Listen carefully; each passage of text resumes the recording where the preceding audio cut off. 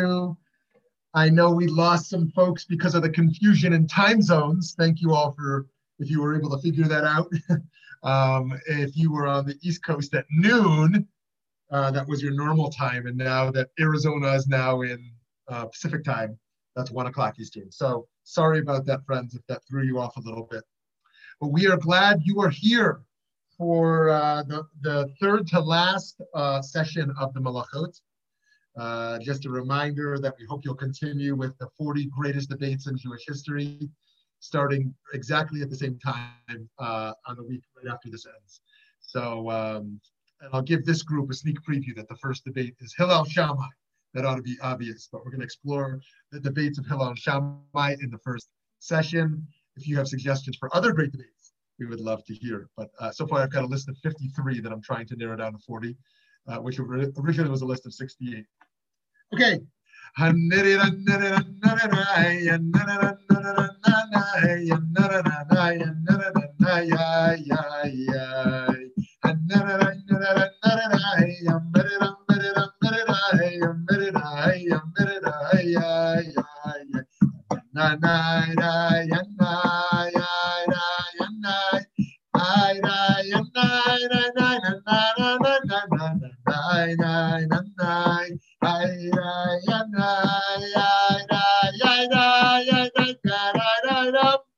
That's a melody you don't normally hear except for the night up, right? So that's fun to that's fun to tap into. Who made up these melodies? It's unbelievable. Like, what a melody. It's unbelievable.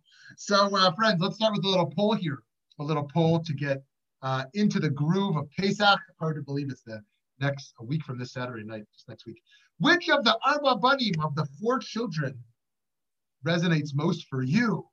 Wise child, simple child, the wicked child, the one who doesn't know how to ask? I'm all of them. I'm none of them. Let's see here.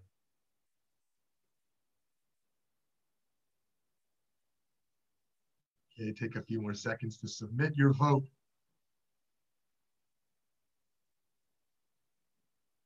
Okay, let's see the results here. The wise child, 22% of you. The simple child, 11%. Wicked, none of you. Good. Okay, very good. We're in good company here. The one who doesn't know how to ask. Good. We all have lots of questions. All of them. Okay, 67%. None of them, 0. Okay.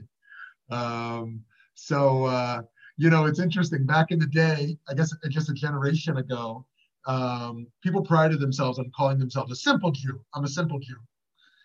And people wanted to be a simple Jew. And that kind of resonates for me still. I like being a complex Jew. It's very complicated, Jewish ideas and Jewish history and identity. What am I really? I like the complexity, but I like the simple too. I like the simple ideas. Okay, so anyways, thanks for that. I love the Arba Banim and thinking about all of those as part of ourselves and how we evolve in the roles we play in our lives. Okay, friends, igniting. Our 37th malacha is perhaps the quintessential malacha, Mav'ir, igniting a flame. When one thinks of malacha, one often thinks of the act of lighting a flame. It is a malacha that the Torah addresses explicitly. You shall not light a fire in any of your dwelling places on the day of Shabbat. In fact, when Shabbat ends, for most of us, it is the first malacha we do when we light a Havdalah candle, representing that Shabbat is officially over. And yet, Ma'avir is about so much more than striking a match or igniting a lighter. Ma'avir is perhaps the most important act we do in our lives, lighting up souls around us. We have the ability to bring negative energy to others and to drag others down. But we also have the option of Mav'ir, to lift others up with energy, encouragement, and light. We don't just light up others from a place of charity. Rather, when we use our energy to elevate our spiritual consciousness toward the unity of all life, we realize how interdependent we all are. Dr. Martin Luther King Jr. wrote, "As long as there is poverty in the world, I can never be rich. even if I have $1 billion. As long as diseases are rampant and millions of people in this world cannot expect to live more than 28 or 30 years, I can never be totally healthy, even if I just got a good checkup at Mayo Clinic. I can never be what I ought to be until you are what you ought to be. This is the way our world is made. No individual or nation can stand out boasting of being independent. We are interdependent. What a profound message. We've heard this so many times before, the idea of how interconnected we are, that no one is free until we are all free. Rabbi Jonathan Sacks of blessed memory wrote in his final book, "A free society is a moral achievement. Over the past 50 years in the West, this truth has been forgotten, ignored, or denied. This is why liberal democracy is at risk. Social freedom cannot be sustained by market economics and liberal democratic politics alone. It needs a third element, morality, a concern for the welfare of others, an active commitment to justice and compassion, a willingness to ask not just what is good for me, but what is good for all of us together. It is about us, not me, about we, not I. The market will be merciless. Politics will be deceiving, divisive, confrontational, and extreme. People will feel anxious, uncertainty, fearful, aggressive, unstable, unrooted, unloved. They will focus on promoting themselves instead of the one thing that will give them lasting happiness, making life better for others. People will be, by historic standards, financially rich but emotionally poor. Freedom itself will be at risk from the far right and the far left. The far right dreaming of a golden age that never was, the far left dreaming of a utopia that never will be."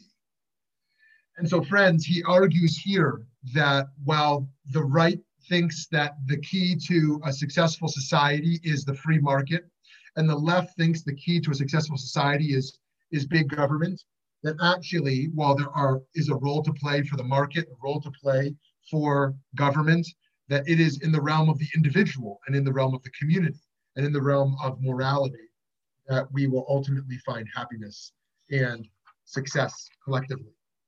Oftentimes we can feel like community when we're feeling great and celebratory. But when we're suffering, we may choose isolation, alone. Suffering, however, can be a bridge to human connection like no other. James Baldwin, who is recently gaining more attention, wrote, "I can only tell you about yourself as much as I can face about myself." And this has happened to everybody who's tried to live. You go through life for a long time thinking, no one has ever suffered the way I've suffered. My God, my God. And then you realize, you read something or hear something, and you realize that your suffering does not isolate you. Your suffering is your bridge. Many people have suffered before you. Many people are suffering around you and always will. And all you can do is bring, hopefully, a little light into that suffering. Enough light so that the person who is suffering can begin to comprehend his suffering and begin to live with it and begin to change it, change the situation. We don't change anything. All we can do is invest in people with the morale to change it for themselves. How much richer we can be when we feel connected to all beings that suffer. And we can also experience a radical elevation when we feel love, responsibility, and respect for all beings. Once again, not charity, but a pathway to happiness. Rabbi Moshe Cordovero, known as the Ramak, that's why in Hebrew there at his kever, at his grave, it says HaRamak, Rabbi Moshe Cordovero. He writes, "One should respect all creatures, recognizing in them the greatness of the Creator, who formed man with wisdom and whose wisdom is contained in all creatures." You should realize that they greatly deserve to be honored, since the former of all things, the wise one who is exalted above all, cared to create them. If one despises them, God forbid, it reflects upon the honor of their creator. This may be likened to an expert goldsmith who fashions a vessel with great skill.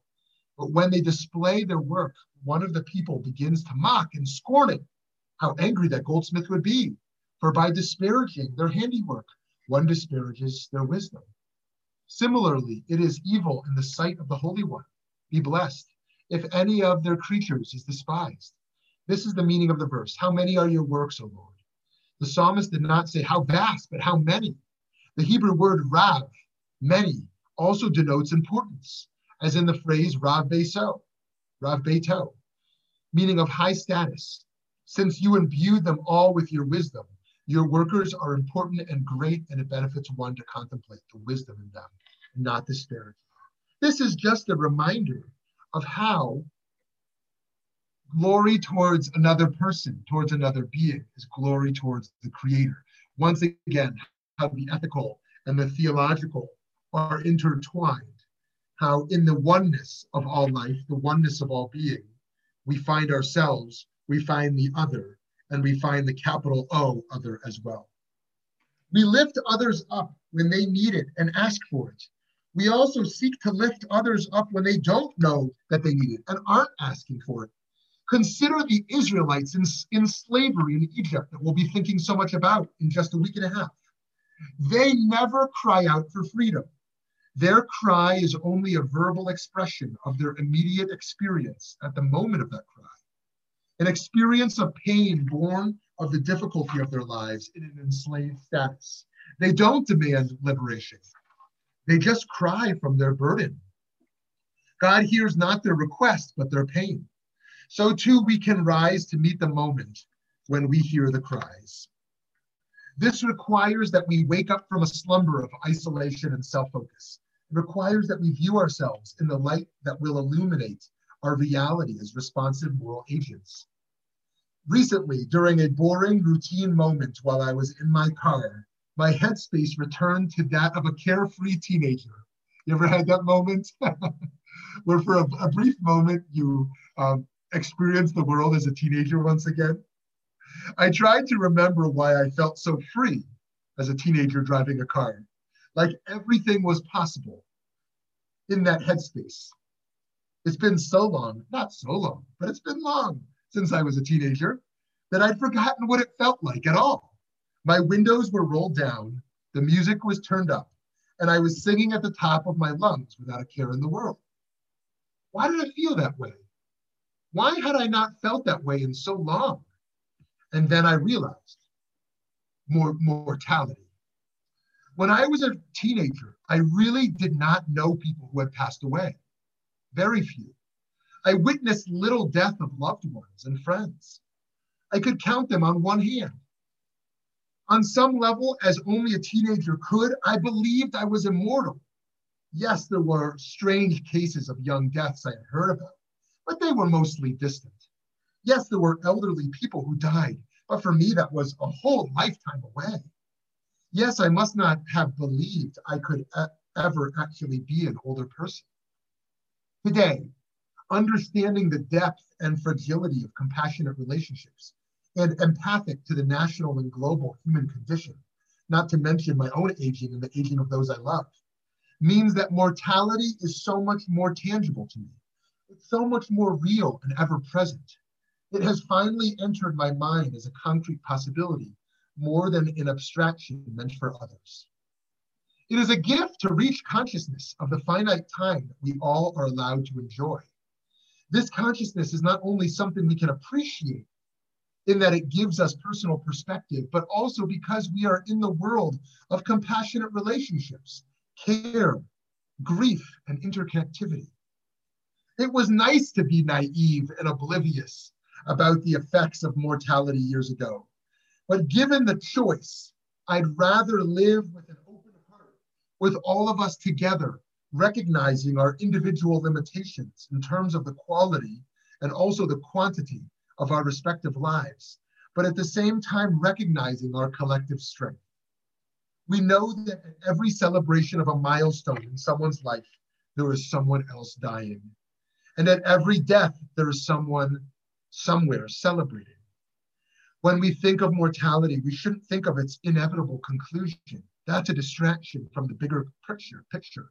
Instead, let us ride this journey together in the messy, productive turmoil that constitutes the ups and downs of life. The Kutzker Rebbe asks, if the heavenly gates of tears are never closed, why are there gates at all? Again, if the heavenly gates of tears are never closed, why should there be gates at all? I'd suggest that a mere projection of the gates around our hearts. If we can learn to ignite, that is, to light up our hearts and break through the boundaries of our emotional limitations, we can then break through the gates of heaven, igniting the cosmos. Let's keep reading and learning and writing and building. But please, let's add prayer, meditation, reflection, therapy, and healing practices to our individual and collective agenda. We should lead focused on the light, without naivete of crises, of course, rather than leading primarily focused on fear. The B'nai Yissaschar teaches, what is Shabbat? And answers, it is the name of HaKadosh Baruch Hu, a name that is complete in every aspect. He then connects this point to mercy. There are 13 different ways of fully spelling the name of God, and that they correlate with the 13 attributes of mercy. Indeed, friends, embracing Shabbat is becoming more godlike, more merciful, more kind and gentle. On Shabbat, we can reflect on the unseen energy found in spiritual light. We can reflect on how much more powerful than our words and deeds is the emanation of our being. Our energy we put out can ignite others around us. Healing and recuperating on Shabbat and on other days can enable us to be sure we're putting out the type of energy, the types of warmth and light we do want to be generating. And so with Malacha 37 of Mav'ir, igniting, we ask ourselves before we leave home, before we connect with another, how am I turning on my own light in order that it can emanate outwards? To share once again, Rabbi Shlomo Ibn Gabriel of the, I believe, 13th century Kabbalist, who said, if you want to light a flame in someone else, we don't try to seek their flame. Rather, we turn on our own flame. Doing so, trust that process, that it will catch fire. So friends, I'd love to hear from you. I'd love to hear from you. Good, and Steve, we don't normally see you, so it's nice to see you, Steve. Very nice. And nice to see everyone who we can see, and if we can't see you, we understand.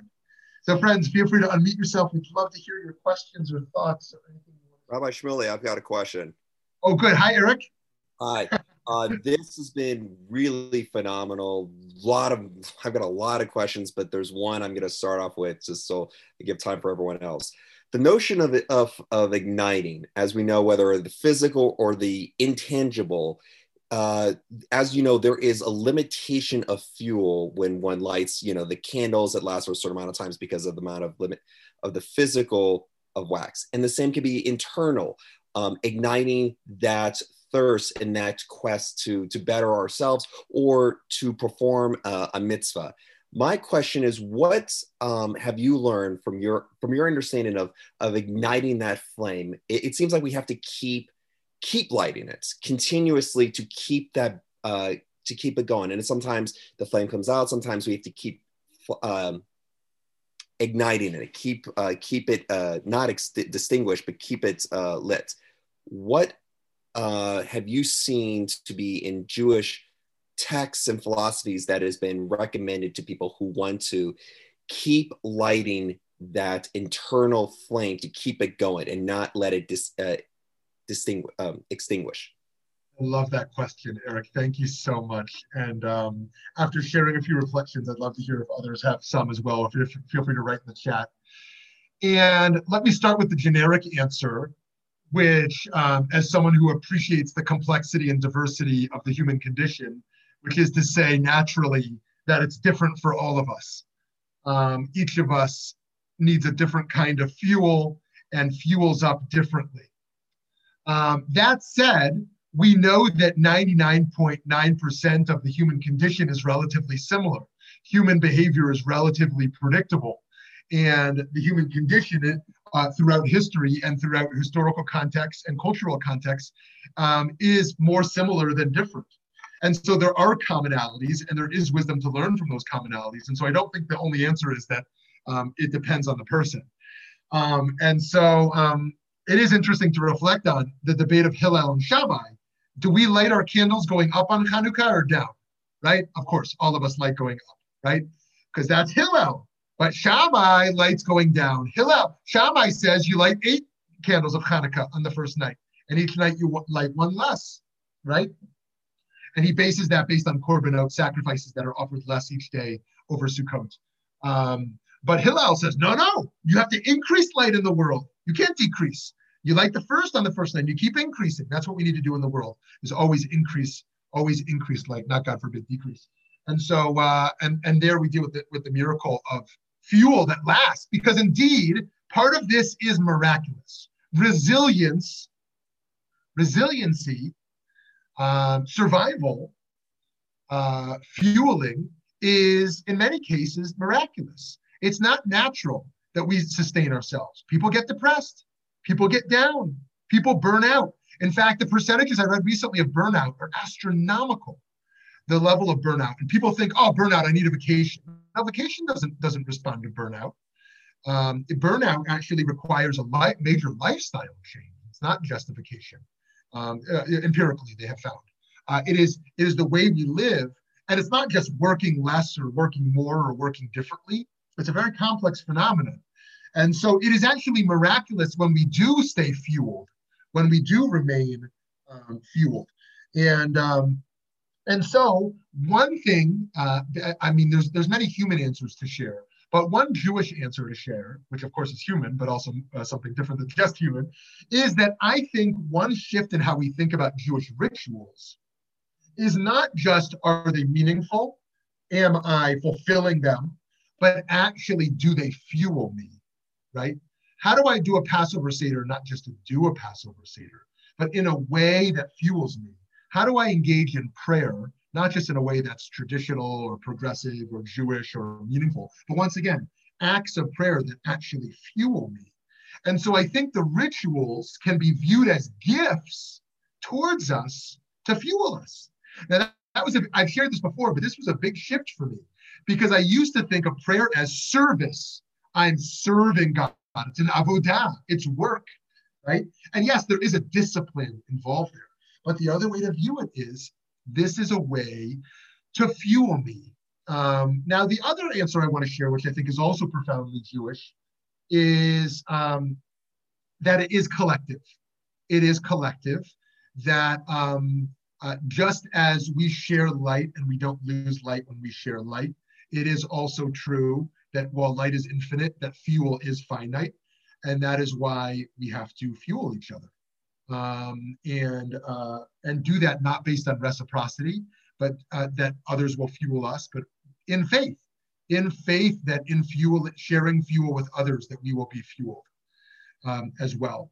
And here I continue to believe, as we saw in Rabbi Sachs, what he wrote over there, that kindness, our belief in the power of kindness and care for others as a means to fuel ourselves. Again, we don't do it purely out of self-dependence, out of self-survival, but out of love. And yet the belief that love actually fuels us. And this has definitely been my experience in many ways. And so this is why I think that our culture, that can often be so selfish and full of greed, is also a very sad culture. Because it's not primarily a giving culture of resources, of time, of love. The happiest people I know really are giving people. And so that's the first bit I want to, that's really all I want to say to your great question there, that it is diverse, and the rituals can be there for that, kindness can be there for that. We can fuel each other. And the last thing I'll say, just on a personal note, to add some complexity to it, is that sometimes the things I care about the most are not things that fuel me. And so I don't think the only measure of what we do with our life is the things that fuel us. There are things I do that matter that actually drain me. And I try not to feel guilt about that. Ugh, why do I still feel so bad when I do this thing that matters to me? For example, a lot of my time with my young children is meaningful, but not fun. It drains me, it exhausts me, it's challenging, it's frustrating. I love them dearly, it's meaningful, but it doesn't fuel me, it drains me. I want to go to bed after all this. And so there are some things in life, and there's work I do. I would say the bulk of the work I do organizationally drains me, right? When I'm learning with you all, oh, this fuels me. I love this. I get to see your faces and I get to share ideas and hear your ideas. This fuels me. But most of my time, doing websites and email blasts and trying to raise money to sustain all of this and, management and all these things I don't want to do, right? And it drains me. Honestly, it drains me. But I do it because it's important. It's important. So some things are important, but they drain us, and that's okay. And other things, thank God, they can be important and meaningful and fuel us at the same time. So that was a very long-winded reflection there. Okay, thank you, Eric. Let's hear from someone else. I'm struck by the use of light and symbolism. You go back in the beginning, and God creates day and night, and day, meaning light, is good. And all through everything we've read, the concept, there's light at the end of the tunnel in regard to the pandemic.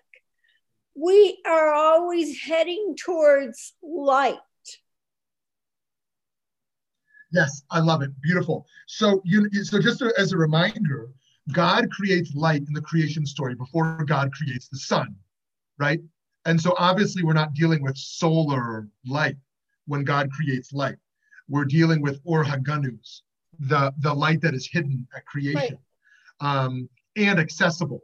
And you're right, Eileen, that the light represents hope. It's the light at the end of the tunnel, as we see in COVID, as we see in many challenges in our life. And this is a light that is accessible to us.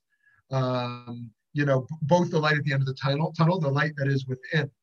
And this is the top 3 themes in spirituality, which is completely ubiquitous throughout faith traditions and spiritual traditions. The notion of light as a spiritual practice, there is no spiritualist that I know of, or faith tradition that I know of, that doesn't engage with such an idea as a transformative spiritual practice. Lighting Shabbos candles. Yeah, beautiful. Yeah, lighting Shabbos candles, lighting Hanukkah candles, lighting Yartzeit candles, lighting Havdalah candles. This as a practice. Yes, thank you. Yes, Andrea. So I think that was a great question about how do we rekindle the light and the problem of burnout. I think that, what's the source of the life? It's the divine energy, right? We're trying to be open to that, but we're in the body. And this is an issue that becomes increasingly important as we get older. We need to restore, we need to recharge, we need to take care of ourselves on our spiritual path. And prayer is just not enough. We have to eat, we have to walk, be in nature, and all of that is a source, right? The divine source to recharge. But I think that how to stay grounded is also equally as important in the spiritual path. And certainly as we get older, the downtime and the restorative time becomes even more important. Beautiful. That's very powerful. And that also reminds me, of finding the purity. We were talking about the simple child in the Seder and my love of simple Jews in addition to complex Jews. And in some ways, when we get older, we get more complex, right? But in some ways, we can become more simple because the world becomes more illuminated, it becomes more clear in what life is about. And it says, Nishmat Adam Ner Hashem, that it says in Mishlei and Proverbs, that the soul of a person is God's candle, right? What a fascinating idea, that the way that God sees in the world is through the light of the human soul. It's almost like divinity sees the world through passing through us, and vice versa. Passing through our own inner light is a way to extend outwards. And so this light can give us a clarity. It can give us a clarity. It can give us a purity. It can give us vision. It can give us sight beyond what we can currently see.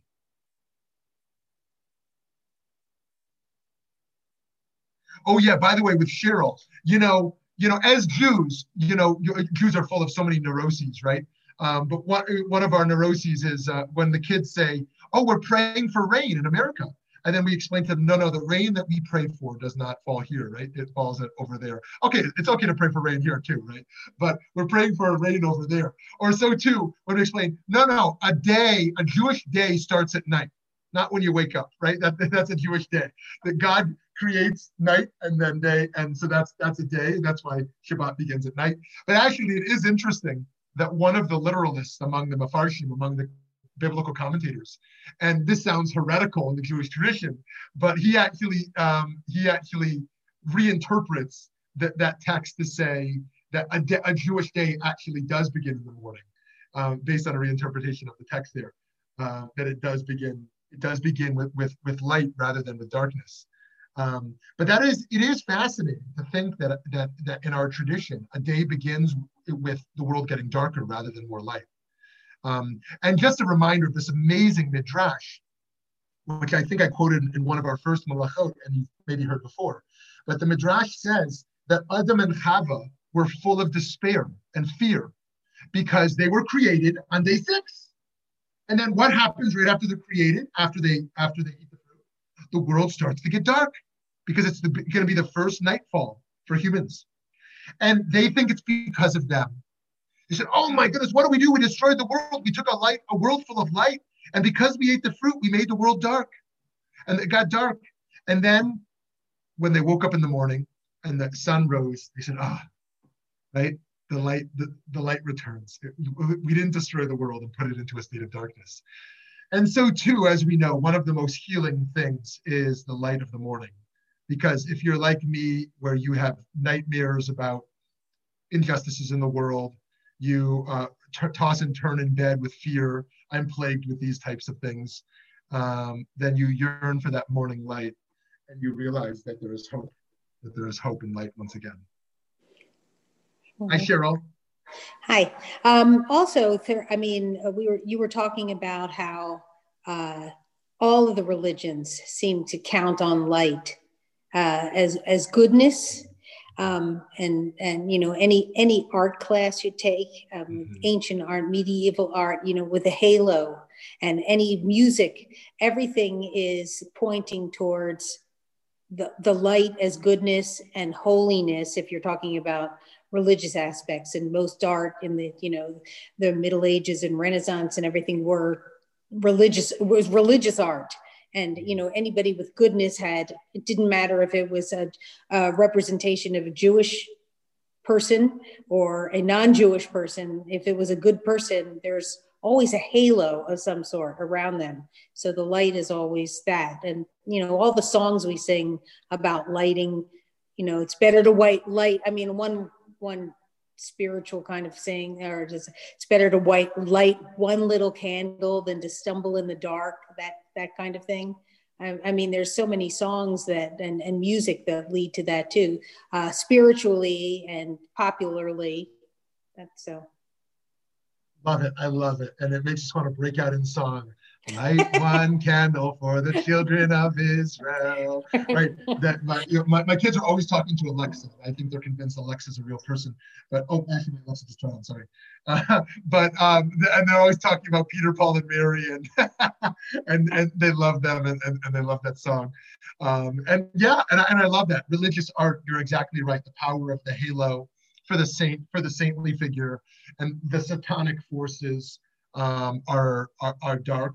And live in that darkness, and we should think about what that's about in human psychology, not to mention just cultural anthropology. This notion of light, and how that resonates. Or if you read these books, maybe some of you may not be into this. Some of you may love these books about people who claim they have died and come back, and the common story they all share is about being called towards the light. Right, being pulled towards this light, either elevated or down a tunnel by a loved one, whatever the case is. And so, when we think of the heavenly sphere, we think of that as a place of pure light. And so thank you for that, Cheryl. In fact, we could have shared. I probably should have shared more art in the slides that kind of make that point. Maybe I'll bring that next time. Hi, can you hear me? Yeah, Lauren. Yes, we hear you. Yep. Great. So two things about it. One, light heals. I don't know if you guys get a problem of SAD, seasonal affective disorder. We should get it up here. Like if you looked out my window, it's a really cloudy day. So you really feel so much better. Like I almost feel like every day that we do have sunshine, I just want to run out and dance in it. Like it's just so healing. You feel so good. And if you get a few days, like if you live in I stayed with a friend in Vancouver where it rained every day for 3 weeks. I thought I'd go out of my mind. No sunshine, just cloud. So light heals.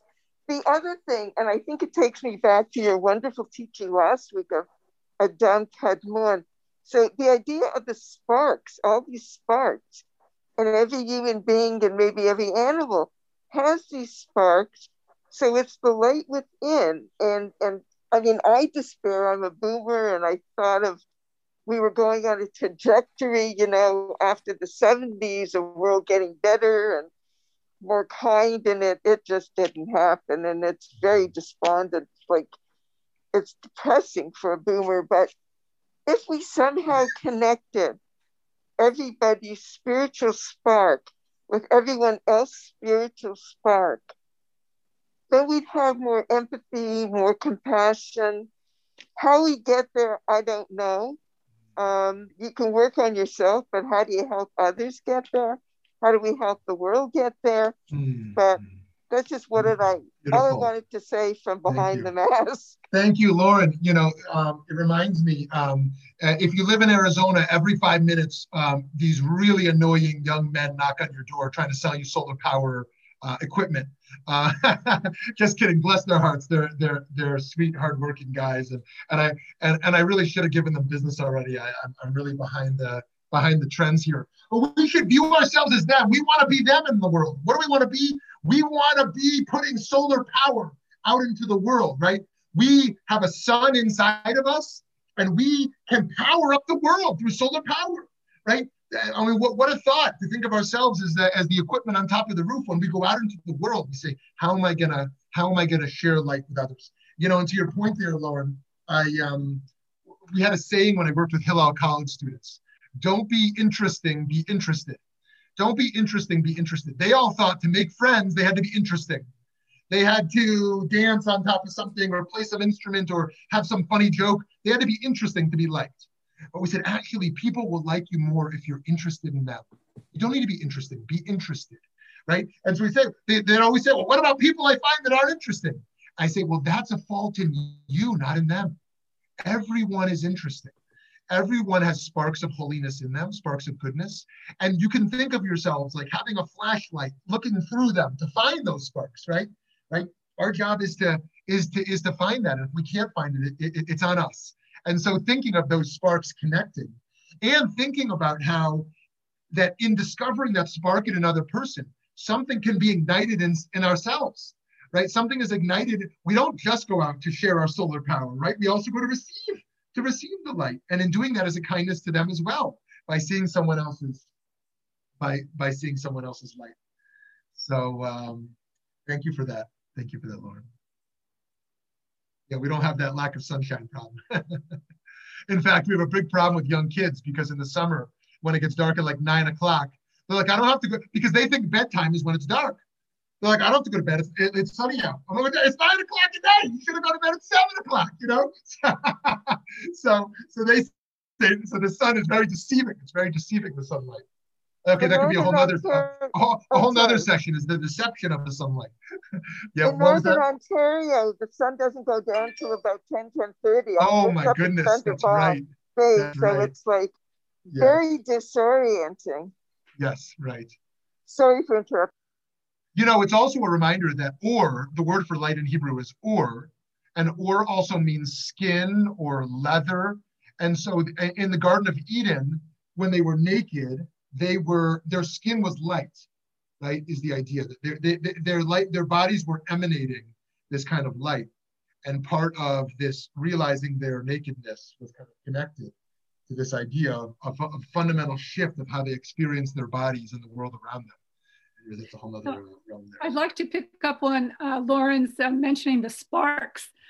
There was a recent article in the Washington Post, I think it was the 11th of this month, that I was quite taken with. It was talking about why New Zealand has done so well with COVID. Of course, they're small and they're an island, but they've also been working to incorporate Maori values into the culture and teach them. And they have this concept called Manaakatanga, about the mana within, that spark of life. And that what is more important than your own life or being is your relationship to the community. And the value of the community has enabled that country for everybody together to really do what they need to do around COVID to protect everybody. So that's interesting. It's kind of as opposed to the cliche of American individualism. And I think in talking about the mana, it's the soul that we relate to, that spark of life, the divine energy in all of us. So it's an interesting concept to think about, that obviously we could use a little more of it in this country right now. Yes, right. Very nice, very nice. You know, this also reminds me, going back to this question that some of you have grappled with, and that we've grappled with here together, is this idea of what do we do with the darkness that creeps in? And I just want to remind us of the different approach from the Musar camp and Rav Kook, that the Musar camp believes that we can combat and push out darkness, right? We can do that.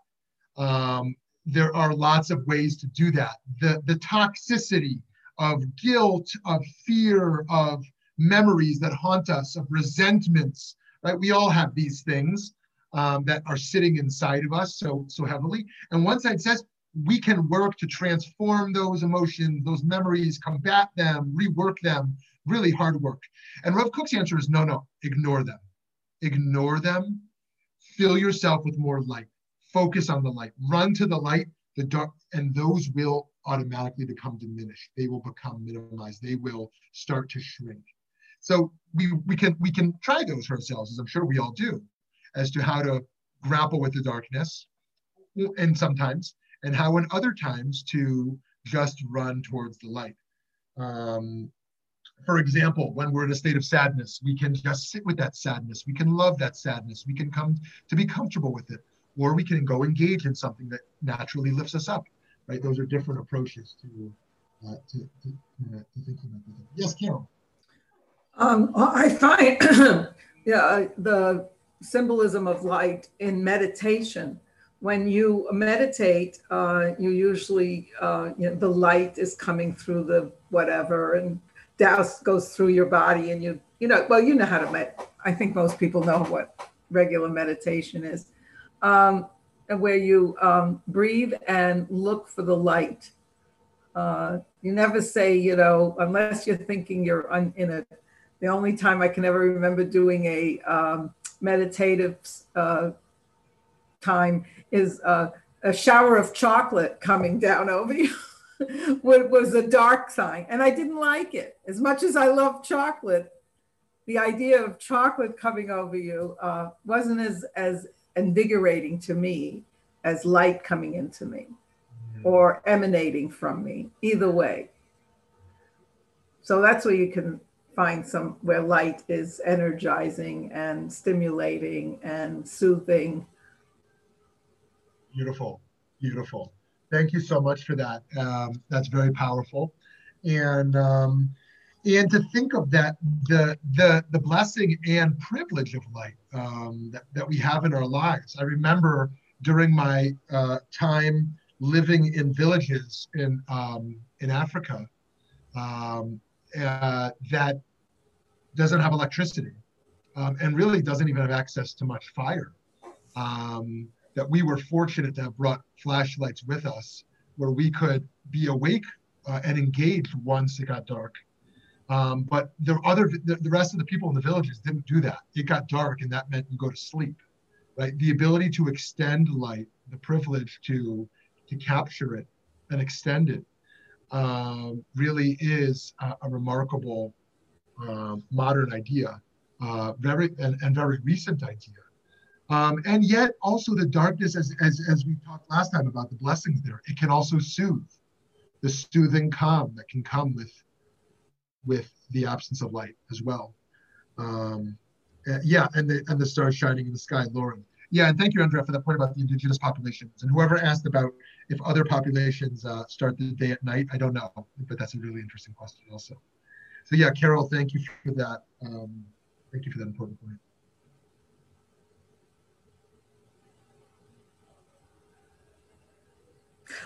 You mentioned something about being interesting and not being, being interested in other people. In my family, we had a matriarch and a patriarch. They were older, they were old. They were always old. Well, I was a kid, but they were they both, the husband and wife, they were a cousin of my grandfather. So they were my grandfather's generation, but they were older than even my grandparents. And they used to have Shabbat every Saturday. You could just go to their apartment. They lived in the Bronx in a small walk-up apartment. They were German refugees, like my whole family was. And they didn't have a lot of money, and they lived with their children. So it was a large apartment with a lot of people in it. And the one thing, I loved to go there, and it was dark and dingy and old furniture, and it smelled funny. But I loved going there because the minute you sat down, and there was always people there. Shabbos afternoon, you could go to the Levies. I mean, they were there. And my mother and I used to go there. And this was not my mother's family. This was my father's family. And my mother used to take me there after we went shopping and, for clothes or stuff like that. They lived near a shopping area. So we used to go over there. And the first thing they would ask us is, what did you buy? Carol, you have to model for us. Show us what you bought. It was always about me there. And these were really educated, very, very big, high, as far as I was concerned, big conversations, lots of political dialogue, religious dialogue. They were just really, and yet when I went there, and I was like 7, 8, 10, 12, so, in that age group, and I never, my mother said, you want to go to the Levies? Oh yeah, let's go, Ma. Because they always made you feel so good. Beautiful. It's so beautiful, Carol. Thank you for sharing that. Yeah, and that really is the gift that people have given us, that we give in terms of how we make people feel. I think it was Maya Angelou who famously said, people won't remember your words, but how you made them feel. That is, yeah, it's incredibly powerful, and some of those we can never retrieve. I actually just put up on my, I just a week ago put up a picture of my grandparents' house on my office wall that I found, because there's a certain feeling that comes with looking at that house, and a feeling that was, that people were interested. People were interested. There was a warmth. There was a love. And so it's in addition, Andrea, thank you for that point there about how light also created more oppressive workplaces by extending the work hours far beyond. This is, so going back to the villages, one of the things that happens over there is you'll find almost no men in these villages. Some elderly men who are being taken care of, but the young men have all moved to the factories in the urban centers. And the women there are to take care of the property and the children, but these men are all gone. And so that with the advent of the factories, there was progress. There was more money flowing into these countries, but there was also the breakdown of the family unit. And we can go on and on about factory life and what that's like as well.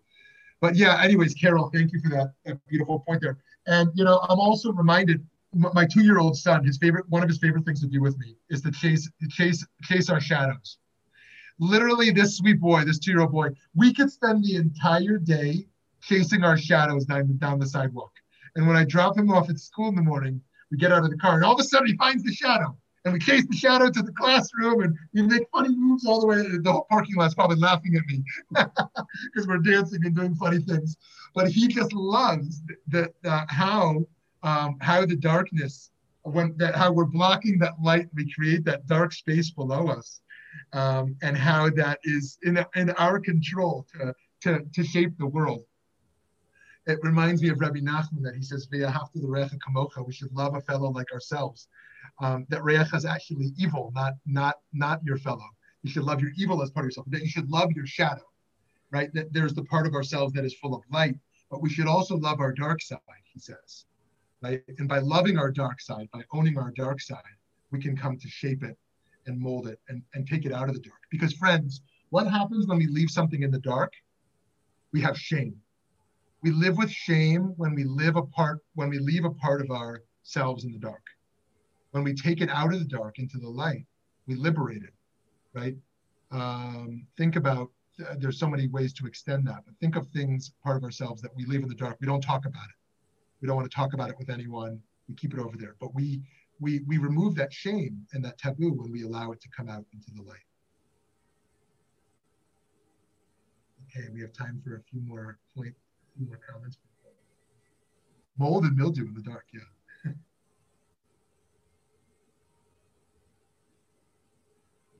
Just in being interested in others, I just thought, like, from my experience, both working in hospital and I also worked in a methadone clinic for a while, just listening to people makes them feel so good and so much more comfortable and so much more valued as a human being. I mean, some of our staff treated the methadone patients. Well, okay, some of them did just come out of jail, but they're human. They had a reason behind them that they got addicted and all that. A lot of them were First Nations people who were terribly traumatized. Just listening to them and making them feel like human beings and, asking them a little bit more about themselves. Yeah. It makes such a difference. Lauren, beautiful. And Steve was talking about that last week. Just how healing that is for people to be seen and to be heard. And yes, it can be a great sacrifice to spend one's time listening to someone, or it can be so expansive, so expanding. And probably epistemologically, the greatest shift in my life, I remember it happening. School was horrible. I gotta listen to this boring stuff and read this horrible material, and and all these people want to tell me things. And then I had this shift, and I was like, oh my goodness, everything is interesting. Everyone is interesting. Everything, and it's what we call in Musar hitlamdut, that we can learn from everything we encounter. And this was such a spiritual shift in my life. I wanted to learn about everything. I wanted to learn about art and religion and science and I wanted to learn from everyone, people of different religions, young children and seniors, everyone. And it is such a shift when we can be like, no, I only like these kind of books. I only like these kind of films. I'm only interested in this topic, right? Okay, we can have preferences. But when we start to find everything interesting and everyone interesting, our ability to listen and to receive can become so much greater. And our need to just constantly be talking. And I know you're mostly used to me talking, so I'm not a very good example of this, right? And my kids are often saying, okay, enough already, right? So I'm quite aware that I'm too verbose. but really, the ability to step back and listen is so expanded. Actually, my wife wouldn't want me to say this, but then I say but, right? But she recently hinted that I make the dinner table a little bit too much of a curriculum, right? I'm trying to cram in these things I want to kind of. She's like, listen, she said, when I was a kid, the most powerful thing about dinner was that people listened to me.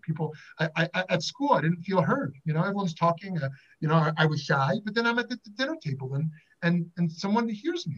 So that was a very nice way of being like, stop talking so much at dinner. Let the kids talk. Yes, Eileen. Yeah. What caused this change? What can you attribute it to? Oh, thank you so much for asking that. And the easy answer when it comes to anything of self-knowledge is I have no idea. Because I am a big skeptic about self-knowledge, that we tell these stories about our lives, of how we went from here to there and how we realized this and that. And those narratives are fiction. I really believe they're fiction. We've kind of constructed an ordered narrative of kind of how things happened. This person was at fault for this, and this person lifted me up in that way. And of course, they're partially true, but they're much more complex. That's the beautiful thing about self-discovery is we never can really understand that tapestry as to what made us who we are and how it continues to evolve. And yet, so I have no idea. And yet, if I were to point to something, I would actually point to two things. One was Judaism. My gaining a love for Judaism was gaining a love for everything, because I thought Judaism was about prayer and synagogue, and of course it is that. But then I realized that Judaism is about everything. It's about life, right? Judaism is interwoven with all dimensions of life and society. And so when I embraced a path towards learning Jewish wisdom, I realized that it's all interconnected. It's all interconnected, these ideas and facets of our life. It is a wisdom tradition which seeks to shine light on every facet of existence. So that was the first answer. The second was mentorship, because what I found in mentorship was not just people that I could watch and be intrigued with, but people who, for the first time, were actually interested in me as me. They weren't interested in me, oh, you're a good leader at that, so I'm interested in that, right? They weren't just interested in the role I could play in their organization. They said, like, who are you? They asked me questions. And them being interested in me actually made me interested in me. And me being interested in me wasn't self-absorbing, but was actually realizing there wasn't a me. There wasn't a me. And to find me, I was going to have to go outwards. And so my last bit of answer within that skepticism was I rode the trains of Europe for 6 months. I had the privilege to do that. And I was very sad on those trains. I was very sad. But in the sadness of those trains, of feeling alone, my parents had just gotten divorced. They filed for bankruptcy. I had no money, I had no family, and I was just alone in these trains in Europe. Nobody knew me and I didn't know them. And I just kept looking out the window, trying to figure out who I was and what was what.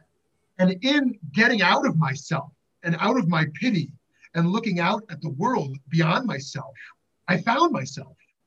I found myself in art and culture and religion.